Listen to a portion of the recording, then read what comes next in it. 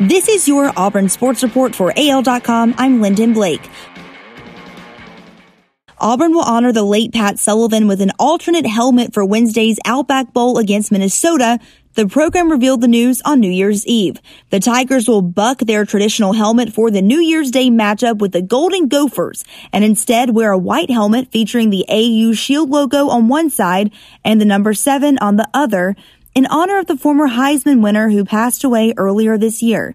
It will mark the first time Auburn has worn an alternate helmet for a game since 2007 against Vanderbilt, when the Tigers wore 1957 throwbacks. Auburn's offense starts with Bo Nix. That means it struggled when he struggled, but it also means that now that he's comfortable, its performance has elevated. Prince Tega Wanago said, "He's just ready." Although Nix anchored the offense, he wasn't the only one who had to grow a lot. Besides the offensive line, the starters are mostly underclassmen. Boobie Whitlow, the starting running back, is a sophomore, and many of the other backs behind him are his age or younger. The wide receivers have seniors Will Hastings and Sal Cannella, but the main targets are sophomores Seth Williams and Anthony Schwartz. Let's take a look at Auburn and Minnesota by the numbers, specifically how the Tigers do against ranked teams under Gus Malzahn. There's 19 victories and 22 losses for Auburn under Malzahn against opponents ranked in the AP poll. Minnesota is 16th in the current AP rankings.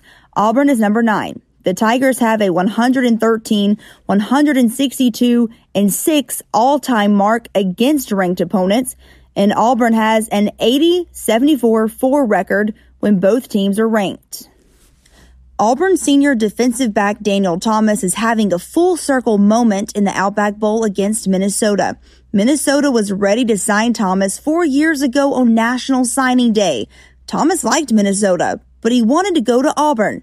But the Tigers hadn't offered him.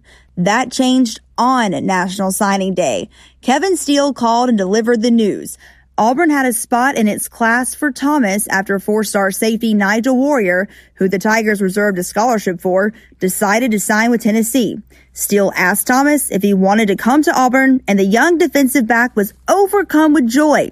Now to end his Auburn career, Thomas faces Minnesota in the Outback Bowl New Year's Day. That's your Auburn Sports Report for AL.com. Thanks for listening. I'm Lyndon Blake.